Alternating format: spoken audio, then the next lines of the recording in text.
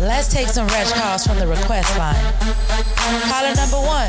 What's up? It's your girl Double D's calling from the 323. Ooh, what's up, Double D's? Man, I'm trying to hear them rag tales. You feel me? All right, boo. I got that coming for you. But shout out the podcast that keeping it realer than real, though. It's the RRR, baby.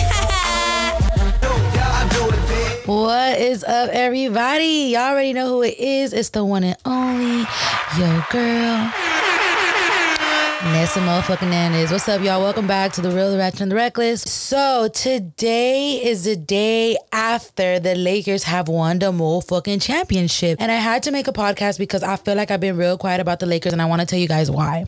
So let me just break it down. Once again, congratulations to the Lakers on winning yet another championship. It did take us forever, but we are here, and y'all know that a lot of people in LA will forever ride with Lakers.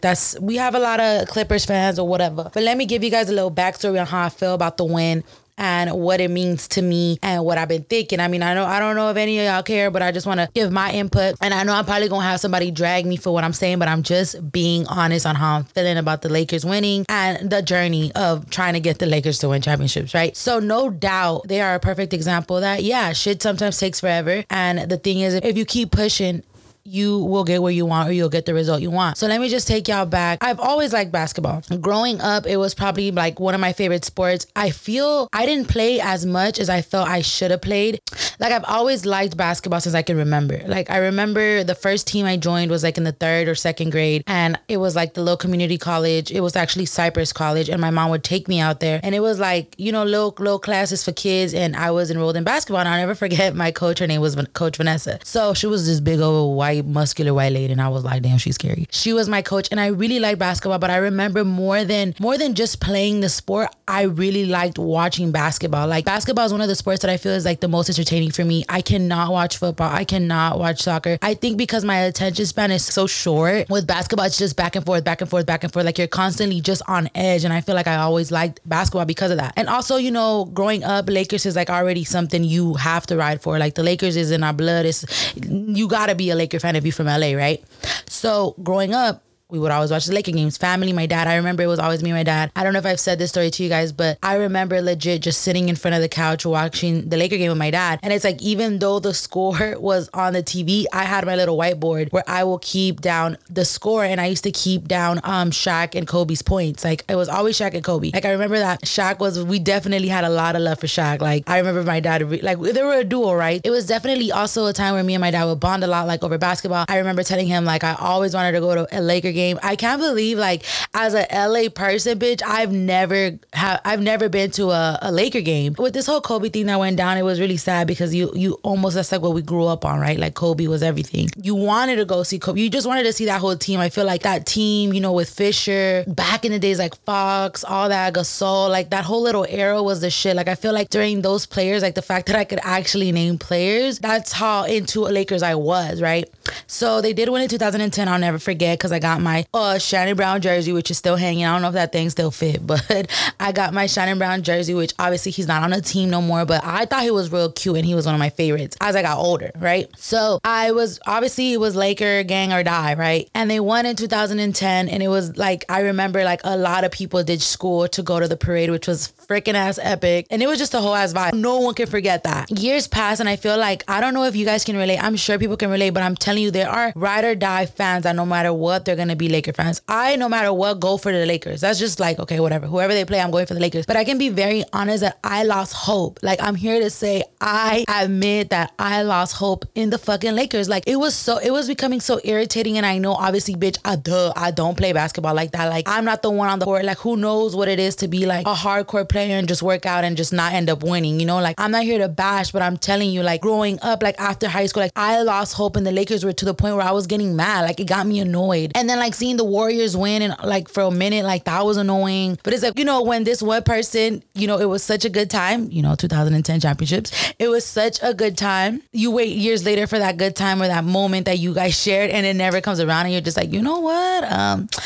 yeah, I can't keep wasting my time over here rooting and shit, and we ain't gonna make it happen. So I'm here to tell you guys that yes, as a Angelino, as a born and raised Laker fan, that I lost hope in the Lakers, and it was really annoying to the point where I stopped keeping up with basketball. Like straight up, I've never been a Clipper fan. I don't send any hate, but it's just like no, it's just not the same.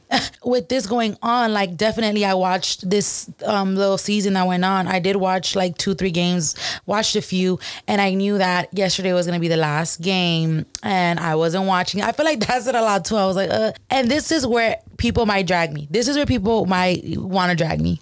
But when I started seeing the Lakers winning and being one of the top, you know, for the finals, whatever, something in me was like, they have to win. The Lakers have to win because Kobe passed. You feel me? And I feel like still everybody's still letting that sit in, which was really oh my God, it was really tragic. Like that death was really heavy on a lot of people, and I'm sure his family and friends, people that were closer to him, it's heavier in this moment of them winning. It's harder. In a life that we live in, where I'm starting to realize like I gotta question everything because the society we live on is literally played out a certain way. The things are sold to us, or the things we view things, or like how we shop for something and then you see it on your phone later, and it's like the way society moves. Part of me, and I'm gonna say part because I don't 100% feel like this, part of me feels like, of course the Lakers had to win. Kobe died.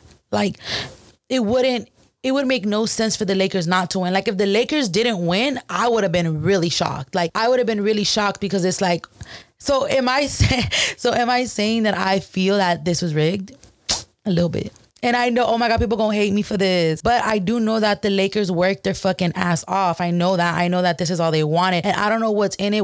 I don't know. It could be someone that, just one person that was like, we gotta let the Lakers win, and maybe the players don't gotta know. I don't know. But part of me, and this is just what I feel, part of me feels like, of course the Lakers had to win with the tragedy that happened. Lakers had to win this year, 2020. Like I just feel like it's just almost too perfect. And I feel like when things are too perfect, it scares me. But then again, that's just me being a recovering toxica. All right. And then 50% of me feels like, fuck yeah, like they worked for it. Like, for me in general, it's like, Lakers, congratulations. We're going to give them a big old round of applause, and we're going to give them a horn. Because y'all know it's Lakers till we die, for real. Like, but it's like, I'm a fan of the Lakers. And then there's people that are like ride or die for the Lakers no matter what. That's like a real hardcore fan. Like Lakers is my team. You know what I'm saying? Like I'm just like, okay, yeah, like it's like default Lakers, you know? And it's crazy because obviously it was all over Instagram, and I'm just a real ass bitch. Like I'm not gonna post up for the entire game because you know when you feel like if I lost hope in the Lakers, I'm not gonna be that person at the end, throw on the jersey and be like, yeah, fucking Lakers, when I knew that I lost hope and I knew that I didn't keep up with their journey. You feel me? Like I'm not gonna be that bitch. Like that's just not me. And I feel like that's why I was feeling some type of way when they did win. I was like, fuck, like they won. But it's like, I'm not gonna sit here and be like, yeah, Lakers, like I knew it. Like, no, I really didn't think that they were ever gonna get a championship. I know that sounds terrible, but like not anytime soon. Like I really didn't see it coming. I had lost complete hope in the Lakers, but I kind of did figure they were gonna win when I saw them like making it to the finals. I'm like, well, of course they have to win. Kobe passed, you know, like it has to be given to them. And that's how I feel. And I also feel like it was well earned. Like you can tell, like they worked their ass off. I did watch a few games, and the games were good. The games were intense. Just being on Instagram, I was like, no, I'm gonna, bitch, you sit your ass down because you lost hope in them. And I set my ass down. And congratulations again to the Lakers for taking this. You know, it's a beautiful feeling. But also like just seeing on Instagram, like I know at least, and it's usually guys, right? Well, like most guys. I've seen guys on Instagram, and I know which ones have been ride or die Laker fans. So when I see them posting, like I'm just like, I know they're happy. You know, like when you know someone and you know they've always had hope in the Lakers and always talked about the Lakers, even though no one was talking about the Lakers like that. Like, you know who you are. We see you. And we also see the people that I've heard like talk shit about Lakers and not even be involved in basketball, hyping this shit up. So yes, is in society that people be jumping on bandwagons. I know like the real down loyal Laker fans are annoyed, but there's definitely a lot of fakers for the Lakers.